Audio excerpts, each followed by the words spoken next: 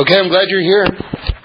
We're going to be talking about a lot of things. This is Rosh Chodesh Kislev, the first day of the month of Kislev. That's the name of the Jewish month, and this month contains Hanukkah.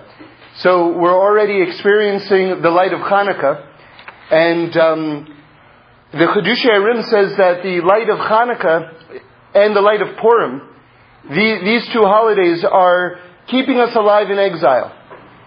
And since this is the month of Hanukkah, I want to go into some Torahs about Hanukkah and what the nature of that light is and what we can do with it. And it's very, very deep. And I'm going to be drawing from the teachings of Rabbi Moshe Wolfson Shlita.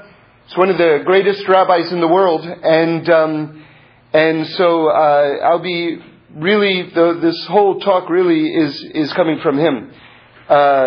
Or from his words. He begins with an amazing gematria. He's basically, as far as I know, the greatest gematria maker in the world. And he mentions that the gematria of Chodesh Kislev, which means in Hebrew, that's Hebrew for the month of Kislev, is the same as Yeh Hashem Echad Ushmo Echad. That then Hashem will be one and His name will be one. So let me explain for a moment what that means, because the Gemara asks a question, isn't Hashem one already? What do you mean? In the future Hashem will be one and His name will be one. So yes, God is one now, always, that doesn't change. But His name is not one yet. The entire world does not yet recognize the oneness of God. And if you know the Rashi on Shema Yisrael, Hashem Elokeinu, Hashem Echad, as much as that's like the kind of the condensed declaration of our faith, Hear, O Israel, the Lord our God, the Lord is one. At the same time, you have to understand that's a pasuk, that's a verse in the Torah, and there's a Rashi on that verse, which in itself is like kind of amazing that there's a Rashi explaining what Shema Yisrael means. So what Shema Yisrael means is, Hear Israel, the Lord our God, God is our God. Right? Shema Yisrael, Hashem Elokeinu, God is our God. Shema Yisrael, Hashem Elokeinu, Hashem Echad.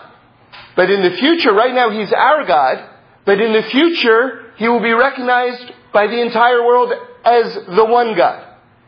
So in other words, the Shema is actually, as Rashi understands it, a timeline charting people's recognition of the oneness of God. Right now He's Hashem Elokeinu, right now He's our God. In the future, Hashem Echad. The entire world will recognize His oneness. So what does it mean that God is one and His name will be one? So that's one level of it. The world will recognize the oneness of God. But let's go a little bit further. My son was asking me a question. He's 10 years old. He was asking me, why don't we pronounce the name of God? The four-letter name of God, the Yud and Hey and Vav and Hey. This name of God, why don't we pronounce it? So this is what I told him. I said, if I were to show you a box of tissues, and I'd say, these are tissues, you'd say, right, this is tissue, these are tissues. There's a one-to-one correlation with it. If I were to point to a table and say, this is a table, you'd understand. This is a table. Again, there's a one-to-one correspondence between the thing itself and the word. But if I point to the infinity of God, and I give it a name, and I pronounce its name, there is no correlation because you are not accurately comprehending what the infinity of God is. Since you will have a diminished or defective understanding of what the infinity of God is, by calling it a name and then thinking that you understand what it is, you're actually diminishing God. So what's the solution when we want to summon this concept? Well, we have the concept, but we don't pronounce it because we don't fool ourselves into thinking that we're grasping the entirety of the concept. So this is why we don't pronounce the ultimate name of God. In the future, though, when our hearts are circumcised, remember, there's a blockage on our heart. The world is evolving. You know, when the world talks about evolution, they're missing the greater point of evolution. The greater point of evolution is that the world is still evolving. Where the world itself is evolving toward perfection. Human beings are still evolving. We have massive, massive potential inside of us. And it hasn't been unleashed yet. The phraseology of the sages is that and the Torah itself talks about this directly, says that our hearts are going to be circumcised. That means that there's a blockage on top of our hearts that's going to be removed. What is that talking about? It's talking about our potentials, our souls are going to be unleashed in the most awesome way. So we have to understand that the world itself is still evolving, that human beings are still evolving. It's a very crucial concept if you want to understand the Torah point of view of the world and to understand our own reality. So getting back to Rabbi Wolfson's thought, he says that the gematria for Chodesh Kislev, for these Hebrew words, which means the month of Kislev, which contains Hanukkah, and we're going to talk about Hanukkah soon, correlates with this phrase. They both equal 434. Yiyeh, that means in the future, Hashem Echad, God will be one, and His name will be one. So again, He's one now, but the revelation of that oneness awaits. And that's what we're in the process of doing. When we do Torah and we do mitzvahs, that's what we're doing. We're revealing the oneness of God. You know, I heard from Rabbi Manis Friedman a very fundamental concept. He said, you know, people think when I do a mitzvah, I make something holy. Like for instance, I'm holding an apple, say, and I say, Bracha ta Hashem Elokeinu melech haolam borei pri ha'etz. I make a bracha. Now I've sanctified the moment. I've made it holy. He says, that's not what it is. That's not what it is. What do you mean, you made it holy? Let's go a few steps back. God fills the entire world. God's essence spreads out and saturates all of existence. There's already Kedusha and holiness contained within everything. Right? That doesn't mean that everything's permitted, by the way. You know, that's one of the reasons that I heard that the Vilna Gaon excommunicated the Hasidim.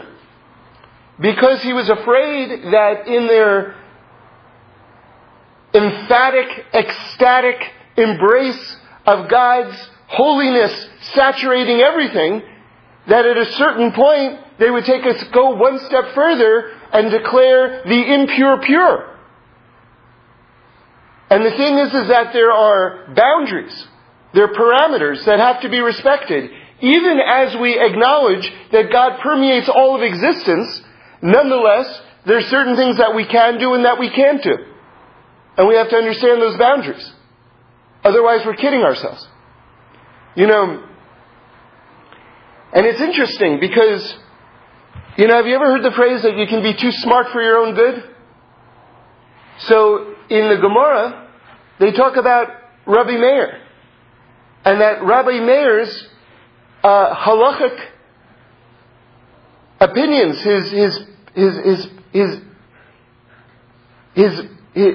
like when he would decide on a matter whether something was pure or impure, they didn't accept his opinion.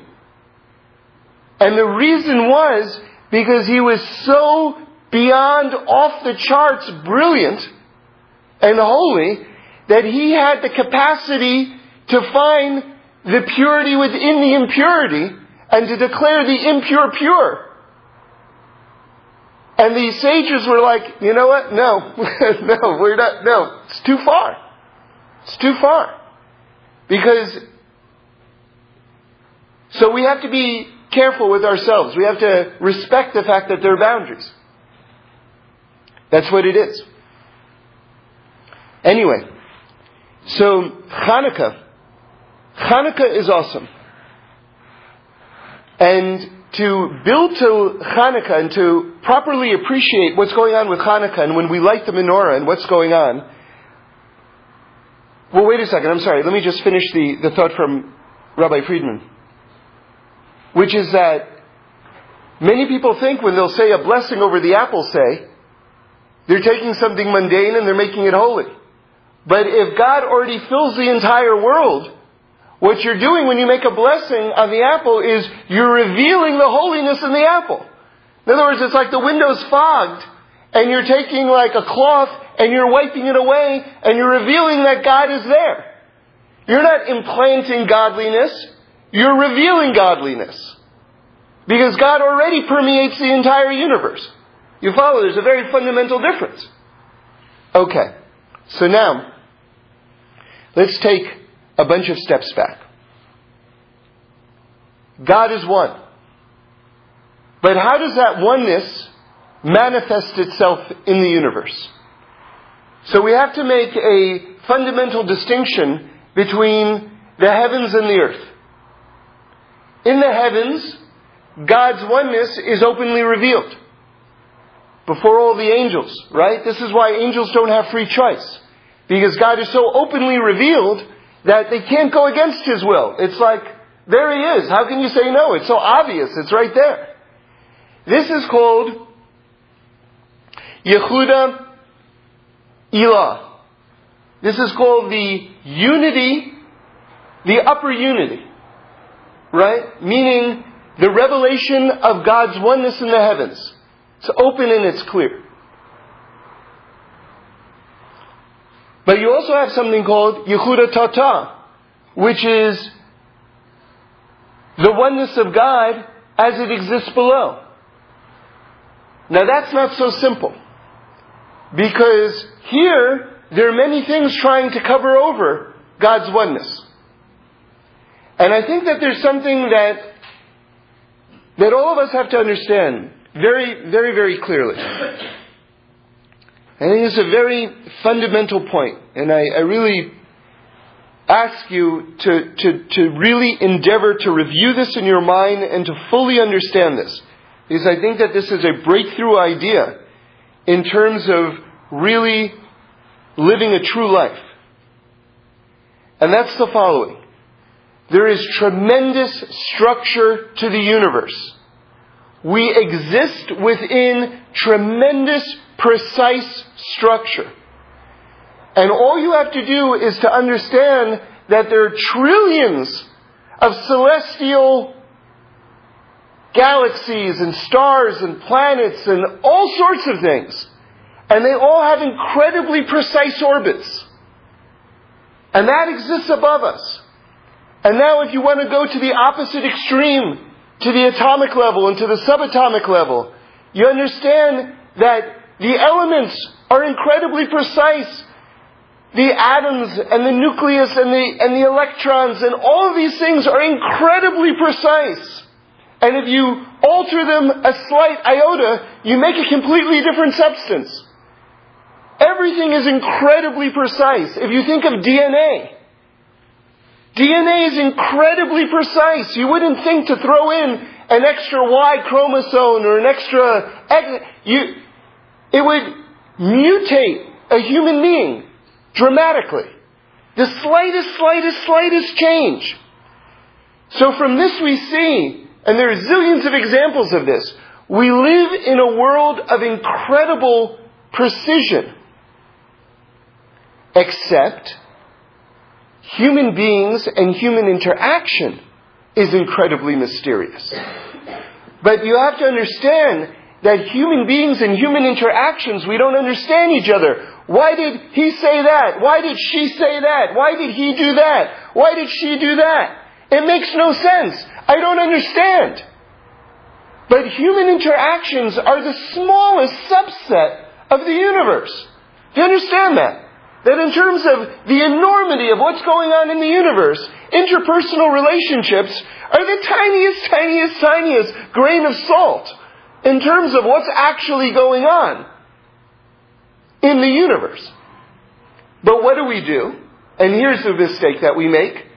We take, since we're human beings and we're involved in these human interactions, right? So these... while if you take 10 steps back and you see it is truly the smallest subset of everything, well, that's true, because that's what we're involved in 24/7, we then experience that as reality, And we project that random, mysterious unknowableness onto the universe. And we say, nothing is precise. Nothing can be understood. You see, it's a lie. It's a total falsehood. It's a total falsehood.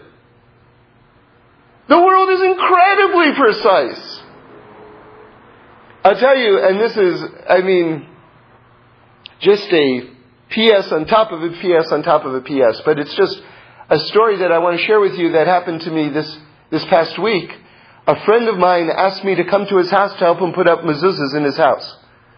So the first step, we didn't put up the mezuzahs yet, but the first step is figuring out which doorposts they go on. And depending on the house, it's often not so simple. Because there are a lot of question marks. Anyway, so we're going through the house and we're doing the best we can, and we've got Post-its, and we're putting them up where they should go when eventually we get the mezuzahs, and we're going through and debating various things, but at the end we got it. And we sat down and we talked a little bit, and he's in a large apartment building, but the place was empty. When we walked in, the lobby was empty, the hallways were empty. The place was empty. So it was on a Sunday around, just so it had gotten nighttime. So after we did the thing with the mezuzahs, toward the end, he turns to me as we're putting this stuff up and he says to me, "Ghostbusters." Right? Okay, that's what he said. So then, a few minutes later, I get into the elevator stops, and in walks the director of the movie Ghostbusters. I thought, first of all, how do I even know that guy is the director? It's Ivan Reitman, right? So, and I'm thinking, is this really Ivan Reitman? I can't. And so we get down to the bottom and we're in the lobby, and again, the lobby's empty. The place is empty. And he's waiting for his car, and he has his back to me, and he's standing about 5 feet in front of me. And I'm thinking to myself, I'm sure that's who that guy is, but I've got to confirm it. So I don't think it's just in my head. So in spite of myself, I said, "Mr. Reitman?" And he turned around and said, "Yes." And then I realized I have to say something now. So I said, "I just want you to know I'm a big fan." And then I introduced him to my son, and then as I got into my car, I said, "Just thank you for all the great hours." And he said, "That's so nice of you to say." He was so happy. And then I called up my friend and I said, am I losing my mind, or did you just say Ghostbusters? He said, "Yeah, I said it." I said, "Why'd you say it?" He said, "Because, we're getting rid of the negative energy by putting up the mezuzahs." I said, "Well, and then I told him what I just told you, and he was blown away. He was like, I said, "You're unleashing something, Something's being unleashed, So, by the way, I shared it with you before, but it's important to know that when coincidences happen to you, that's a sign that you should pray. That's what that means. And just to work through the math of that just very quickly. Why? Because I heard one time someone say, it wasn't a Torah source, but it makes a lot of sense, that when a coincidence happens to you, that's God waving hello to you. And I like that, but I thought, but it's more than that, because God is always running the world. God, so to speak, is always waving hello with all the events. But a coincidence is something more. So what is the coincidence?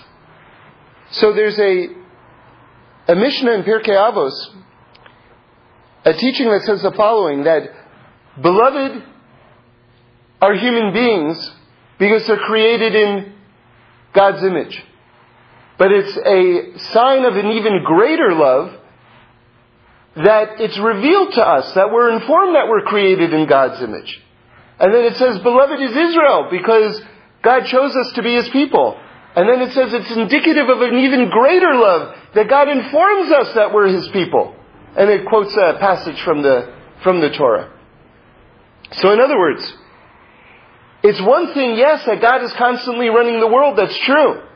But it's a higher level when, so to speak, God goes out of His way to inform you that He's running the world, and that He's running your personal life in the most minute, exact, wonderful form. So if that's the case, if God is, so to speak, going out of His way to inform you of His closeness, that means this is called an Eis Ratzon, a propitious time, a time when the gates of prayer, the gates of closeness are open. So if God is indicating to you that the gates are open, what do? You got to pray. You got to take advantage of that. And again, everyone should know, when you pray, there's certain categories that you got to hit. You got to pray for Mashiach, for the fixing of the world. You got to pray that people should find their marriage partners. You got to pray that people who need money should get a livelihood. You got to pray that people who are sick should get well. And you got to pray that people who need children are blessed with children. And I think I mentioned that people who need health. If I didn't, people who need health should get health. So money, children, marriage partners, kids, health, and Mashiach. Got to hit all those categories. And by the way, you should go through life adding people to those categories. As you meet people, you go, oh, that person needs X. So you put them in that category. And if you can get their name and their Hebrew name with their mother or whatever it is, then you make your list so that when these moments happen, that you go through it and you take advantage of these moments of closeness and openness. Very important that everyone has that list in these categories. Very, very important. Okay. So we're still getting to Hanukkah. So what we've established, I hope, is this notion of God's oneness in the world, but we've got the open revelation of this oneness above, and below, it's more concealed. It's concealed because human interpersonal relations are very confusing. But that's not the ultimate reality. That's a small subset of the reality, and we can't allow ourselves to have that warp our overview or overall understanding of the actual reality. So God is one below as well, even if our interpersonal relationships are often confusing. Now I want to say something else, which is also very, very important. People can say things that are not true. I'm making it very simple. But this is a very, very powerful teaching. And you have to listen very carefully. Right now, we're in this room here. I can say that right now, I'm not talking metaphorically. Right now I'm talking in terms of actual reality, okay? I can say, right now we're on a boat. I can say right now we're in a Chinese restaurant. I can say right now we're on Mars. I can say all of these things. None of them are true. Just because someone says something doesn't mean that it's true. People can say falsehood all of the time. And do say falsehood, either intentionally or unintentionally, all of the time. Because they assert it and because they believe it, doesn't make it true. There is an ultimate truth. There is an actual reality. And it's... So one shouldn't feel as though lies threaten the truth. Lies veil the truth, but they don't threaten the truth. The truth remains. In other words, someone can tell you something very confusing, and now you're confused. What is the truth? But the truth didn't go away. The truth remains. Not only that, but because someone has looked for the truth, and not found the truth, doesn't mean that the truth isn't there. For instance, I can say, there's no such thing as good Chinese food. And how do I know? Because I've gone to 7 Chinese restaurants and haven't enjoyed any of them. Well, I happen to know there is such a thing as good Chinese food. And if you didn't go to one of those restaurants, that just means that you haven't found it yet. Yeah. Only if you're confused, maybe. Like, if I know for sure that this is a lie, maybe I I no longer get confused, but maybe if I'm uncertain, then I can doubt. For example, I know that this is not a boat, because objectively this is not a boat. But if you say, because I am certain of my opinion, but maybe if you say something that I'm not certain of, maybe I can get confused. So I think it's a borderline of, if I am uncertain, if I'm insecure about something, then maybe I can doubt. Yeah, right now I'm not talking about doubt so much. Right now I'm talking about just the presence of truth. That truth exists. You see, in an effort, the Medrash talks about this, and this is a very central teaching about trying to understand the nature of reality. It says that there was a competition. Basically, all these different qualities were voting whether God should create the world or not. And basically it came down to peace and truth. Okay? And what happened was, peace got the final vote, and truth was thrown down to the ground. Meaning to say that a lot of times, and we see this especially in the modern world, especially in democracies and things like this, in an effort to maintain peace, people are willing to sacrifice truth. You see, what we need to evolve toward as a human society is a place where there's truth and peace. But in contemporary civilization, people are willing to sacrifice truth in order to have peace. And they doubt that you can have the two together. Because you've got people like the fundamentalists who are so inflamed with their incorrect understanding of truth that they're willing to kill everyone else in order to have their truth. So they obliterate peace. So we're constantly being reminded that if you want truth, it's at the price of peace. You see? So that's why, especially westernized democracies, are terrified of truth. Because they think once you have truth, you lose peace. And peace is such a prize. And by the way, peace really is a prize. It's a huge prize in Torah as well.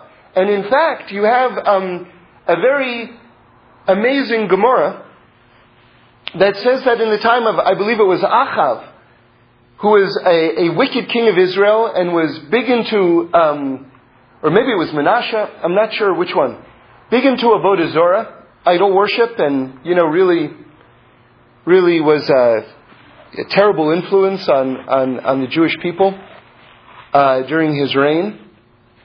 But, believe it or not, during his reign, the Jewish people prospered. And they were wealthy during his reign. And so the sages of the Gemara, the Talmud, asked this question: how can it be this king was such a bum, how can it be that the Jewish people prospered during his reign? And the rabbis answer, because during his reign they had peace among each other. So you see that the power of peace and the power of unity is something very, very great. And this is what we have to strive for. We have to strive to be able to live in truth and to live in peace. And that's one of the great balancing acts that really requires such a level of sophistication in terms of interpersonal dealings. And it's not going to happen until we're able to really bring out and to teach people the beauty of the Torah. Because peace can't be imposed on a person. That's why all these peace treaties in the Middle East are always failing. You can't impose peace. Peace has to blossom. Peace has to come from the people who are the parties to the conflict. They have to want to get along with each other. Reb Shlomo once said that we talk about shalom bayis. Shalom bayis means peace in the home. It's a very, very great, extremely great thing to have. Massively great. Peace in the home. It says the Shekhinah dwells in a home where there's peace. It's like the revealed presence of Hashem. It's It's very important. So Reb Shlomo said that most people in the world think that what's Shalom Bayis, what's peace in the home? I'm not yelling at you and you're not yelling at me. He says, that's not peace. That's a ceasefire. Very different. So ceasefire is not peace. Peace means that there's actually a unity that's present. That's what peace is. The world at best is on the level of a ceasefire. But that's not peace. So again, in terms of trying to understand the fact that there's only the oneness of God, and that the unity of God above is openly revealed, and the unity of God below, and it's all one, we're only talking about one God right now, is clouded over. Now why is it clouded over? Just to review. Because people make false assertions. But that doesn't stop what's true from being true. It's just confusing when people say, I'm a monkey. I'm not a monkey. You can say I'm a monkey, but I'm not a monkey. I'm sorry. I've got a piece of God inside of me. That makes me something more elevated. A monkey is a monkey, and a man is a man. And by the way, once you posit the infinity of God, once you posit that there's a God who's all-powerful, so let me ask you something. God made birds, and God made lizards, and God made human beings. Did He have to make a lizard in order to make a human being? Couldn't He have made a lizard and a human being, and a bird and a monkey, all at the same time? Is anything hard for Him? If you begin with the starting point of an all-powerful God,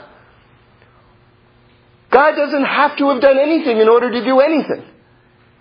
Now, did He choose to do it this way? Maybe He chose to do it this way. But does He have to have done it that way? No, of course not. But again, the bigger point in terms of understanding evolution is not how did I become me? It's why am I here? And what am I heading toward? What is the world heading toward? These are the real questions. The other questions are just red herrings. Let's say ultimately you get the answer. Okay, so I figured out how I am, who I am. But guess what? It's Tuesday and my rent is due on Thursday. So what does it help me? Or should I marry this one or should I go to that place? What does it help me if understanding, how I came to be who I am? I need to know why I'm here and what I need to accomplish with my life.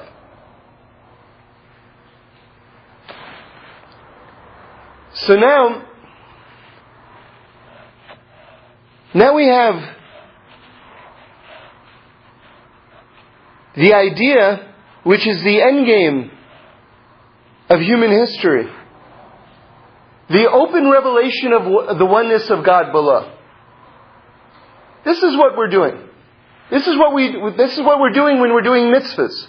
We're revealing the oneness of God below. And that it's all God. Okay. Now comes Hanukkah. Yeah. Part of the channels of doing mitzvah, the divine pathways that we work on keep us from bumping into each other, which you mentioned yesterday. Can you share? Yeah. That was so nice. Yeah. So you see, as we were saying, the universe itself is incredibly precise.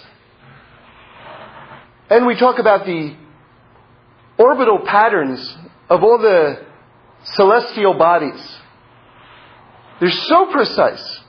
I mean, I read, you'd have to confirm this for yourself, but just the fact that someone wrote it in itself is amazing to me.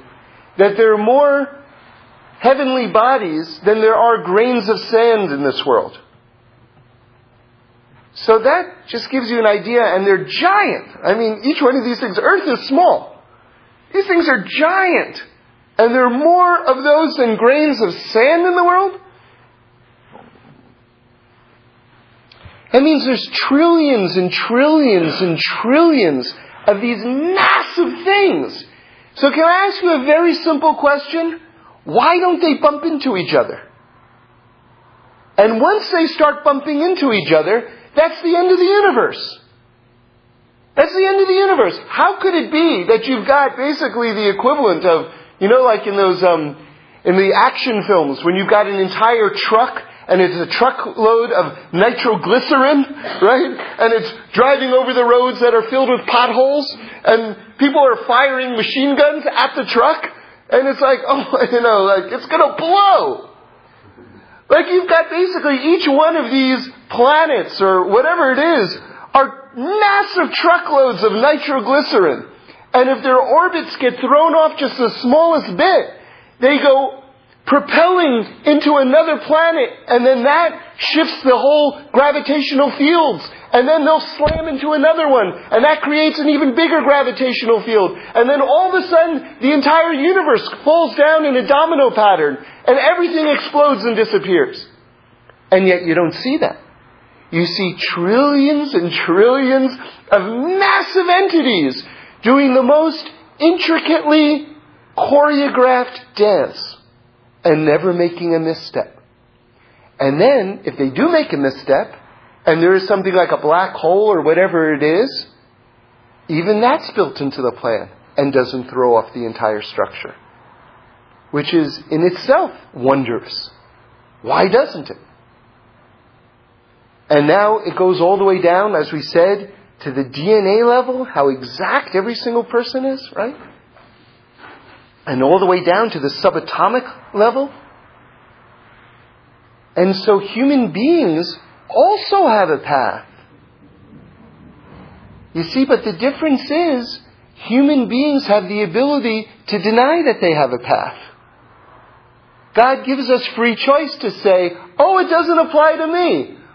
Oh, Mazel Tov! It applies to everything in the entire universe except you? You must be one very special guy. In fact, you must be God. I'd love to meet you, God. What? You're an accountant? You work in that building? God, can we have lunch one day together? I mean, it's phenomenal arrogance. Phenomenal arrogance that someone should think that this doesn't apply to them. That this level of precision somehow excludes them. But that's just it. We have the free choice. God gives us free choice to deny that it applies to us. So then what are the mitzvahs then? What are the halachas? Remember, halacha means, it's translated as Jewish law, but that's a very thick-headed, translation. Halacha comes from the word holech, which means to go. It means to flow. It means the way. It's a very kind of Eastern, really, kind of idea, if you think about it. It has that flavor to it.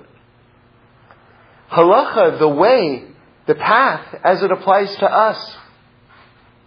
That's our orbital pattern. That's our flow. And when we keep it, it guarantees that I don't bump into your wife, and I don't bump into your money, and I don't bump into your kavod, your honor. Right? And it keeps us all in a beautiful, harmonious pattern. And that's the idea of it. And when we do that, we then are able to clarify all the different competing energies that are in the world. You see, we have a teaching in Pirkei Avos that the voice from Mount Sinai is still going out from Mount Sinai. So why can't we hear it? So I heard from Reb Shlomo in the name of Rabbi Nachman that anger makes the loudest noise in the universe. All the anger in the world is drowning it all out. And then if you add greed, and if you add lust, and if you add violence, and you add murder, and you add all these things, there's so many competing energies in the world. And it's drowning out all the truth. So what's called upon us? We're also these phenomenal entities. You think a planet is great? You know what a human being is? A human being is more massive, more incredible than a planet. A human being is likened unto an entire world. We impact the entire universe. So when we do the dance of halacha, when we choreograph our actions, we bring harmony to the entire universe, and we clarify all of these energies that are drowning out the revelation of God's oneness. And then when we do that, it will be very clear that God, who's one above, is also one below, and that oneness is the same oneness. That there's only God. That there's only God. Now, how do you see this in Hanukkah? So, there are different ways to light the menorah. Today, in today's time, it's very popular to light your menorah inside your house on a table facing a window. But there's another way to light the menorah, which in a lot of ways is, it's kind of a deeper way, but whatever it is, let's just learn this way. The way you light the menorah is you light it in your doorpost, okay? Opposite the mezuzah. So the mezuzah is on the upper right-hand side, and you put the menorah on the lower left-hand side. Not on the floor, but not so high up either. You see, we have a concept, it's a spiritual concept, which is that the Shekhinah doesn't descend below 10 tefachim in this world. A tefach is a hand's breadth. So below 10 hand's breadths, the Shekhinah, God's revealed presence, doesn't descend. Okay? We'll just have to accept that at face value. We can get into the depth of that another time. So the idea is that you take the light of the menorah and you put it below 10 hands breadths in that area where the Shekhinah doesn't descend to. And now you have this amazing balance of energies. And we're going to go into it a little bit further and hear what Rabbi Wolfson says on this. An amazing gematria too. So basically, you have to picture this in your mind. You have on the right side, above, the mezuzah. Now what does that represent? The mezuzah contains the word Shema Yisrael, Hashem Elokeinu Hashem Echad. Okay? It's the open declaration of the oneness of God. And it's above because in the spiritual worlds, it's openly revealed. Okay? Now below, on the other side, below 10 hand's breadths, right? You have the menorah. So that signifies this world, where God is still one. That same oneness is still the oneness that's here, but it's not openly revealed. So what do? We put the menorah there and we light up that darkness. Okay? Now listen to this, something amazing. Rabbi Wolfson brings from the Zohar, and that stands for the fact that God is one here below too. Now listen to this. The Zohar says that the words Baruch Shem Kavod Malchuso Le'olam Va'ed, right? Which means the kingship of God is forever, has 24 letters. Shema and correlates with the first 24 days of Kislev. Remember, the 25th of Kislev of this month with Hanukkah is the day that Hanukkah starts. Now you ready for this? Shema Yisrael Hashem Elokeinu Hashem Echad has 25 letters. That correlates with Hanukkah itself. So what are we doing? Remember, we said on the upper right side of the door, we have the mezuzah, which contains the Shema, which is the open declaration of godliness. And what's our goal? To reveal that oneness of God here below. So on the other side of the door, below 10 hands breadths, where the Shekhinah isn't revealed, we put the menorah on Hanukkah, which is the 25th of Kislev, which correlates with the 25 letters of Shema Yisrael Hashem Elokeinu Hashem Echad, signifying the oneness of God below. And we light it up below 10 hands breadths, where that oneness isn't openly apparent, meaning in the real rough and tumble of this physical world. And we reveal the oneness of God below. Now listen to this. Rabbi Wolfson brings something amazing, an amazing gematria. That these words, Hashem Echad Ushmo Echad, this is how we started. Hashem is one and His name is one, is the same gematria as the words mezuzah, ner Chanukah. It's the same numerical equivalent as the words mezuzah, which is the open revelation of godliness above, and ner Chanukah, the light of the menorah, below. And that's the end game. When we achieve that realization of that God is one and His name is one, which is the destiny of the universe, which is what we're all heading toward. Now listen to this, something amazing, something really phenomenal. Rivka in the Torah, that's Rebecca in English. Rivka in the Torah represents the soul of Hanukkah. Why? Because Rivka lives in the house of Lavan.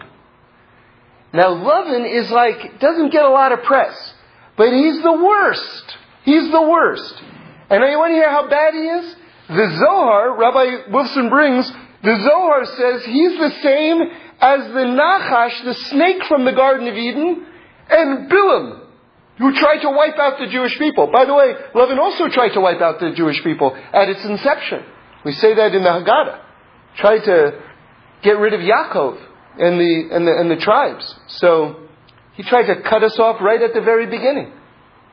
So in terms of a spiritual family tree, or soul tree, however you want to say it, the snake to Lavan to Bilam, that's pretty potent. So Rivka, who represents the truth of the oneness of God below, lives in the home of Lavan. And so what's Eliezer doing when he wants to make this match? He's going right into the heart of darkness to extract the truth. That's the light of Hanukkah. Because what did we say? We light the menorah opposite the mezuzah, below 10 hands breadths. Right in the darkest place. So she is the light of Hanukkah. And what did we say also? That the menorah, that Shema Yisrael Hashem Elokeinu Hashem Echad is 25 letters, which correlates with the 25th day of Kislev, which is Hanukkah. Right? Listen to this. Rabbi Wolfson brings something amazing. The name Rivka, if you spell out each letter, so if you spell out the Resh of Rivka, that's the first letter of her name. So you don't just count it, Resh normally is 200. You don't just count it as 200, you spell out the whole letter. So that's Resh, Yud, Shin. Okay? Then you go on to the next letter and you spell out that letter. That's a form of gematria. You're not just doing the letters, but you're doing the complete spelling of all the letters. You ready for this? We just said Rivka represents the light of Hanukkah, which is the oneness of God in the darkness. Right? If you spell out each letter of Rivka, it comes out to 1,118, which is the gematria of Shema Yisrael Hashem Elokeinu Hashem Echad. The oneness of God. No, that's just... I'm sorry? That's the full gematria or the straight gematria? That's just a straight gematria of Shema Yisrael. Right? So Eliezer has to bring out Rivka. Now, the chassan and kala, bride and groom, husband and wife, represent, spiritually speaking, the upper revealed oneness and the lower oneness. In other words, where it's more, hasn't been fully revealed yet. They represent heaven and earth. And this is why when Abraham gives Eliezer his orders to go and to get a wife for Isaac, for Yitzchak, he says, swear by the God of heaven and earth. That's what it says in the Torah. Because by getting husband and wife together, you're revealing the oneness of heaven and earth. So that's his mission. Now Lavan, do you think Lavan is okay with this? Lavan is very much not okay with this. First he's on board, then he's not on board. Now listen to this. Look how deep the Torah is. You can read it and you can read it on the level of a story and that's good for one level. But if you want to be like real, you got to understand that there's so much going on in the Torah, it's ridiculous. Okay? I'm going to read this to you, and then I'm going to read it to you the way Rabbi Wolfson understands it. Okay? When Lavan greets Eliezer, this is what he says to him. Especially since, by the way, keep in mind that Eliezer had given Rivka tremendous gifts of gold and everything like that, which stand for the entire Torah. And you can look up the Rashis there. Like he gave her 2 gold bracelets, which symbolizes the 2 tablets. And they weighed 10 shkalim, I think, which correlates with the 10 commandments. And it's basically the whole Torah he's giving her. Anyway, that aside, the point is that Lavan saw gold. That's the point. And so Lavan is into Eliezer because he figures this is a guy with some serious cash. And he says, upon greeting him, he says, "Come, O blessed of Hashem." Remember, this is the snake talking. Okay? He says, "Come, O blessed of Hashem. Why should you stand outside when I have cleared the house?" Right? So, meaning, don't be outside. Be inside. It sounds like wonderful hospitality on the superficial level. But listen to how Rabbi Wolfson reads it. He says that the forces of darkness, which Lavan represents, you see, originally, where did we light the Hanukkah menorah? And in Israel today, they still do this. But because of the harsh exile that the Jewish people have experienced and all of the persecution, it aroused the ire of the other nations for us to light the menorah in public. And so we light it in a private space in our homes. Okay? That's a concession that we've made to the exile. Okay?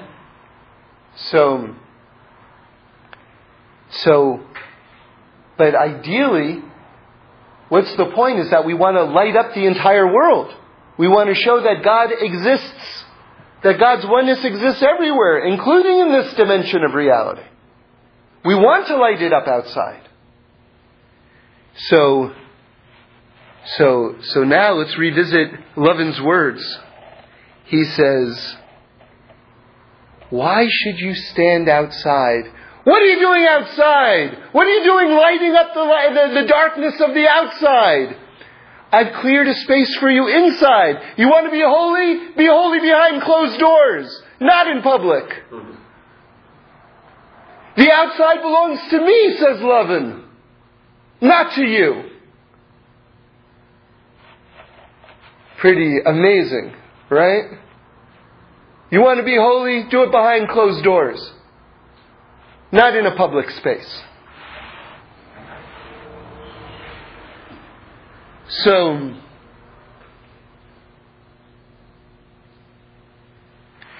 now,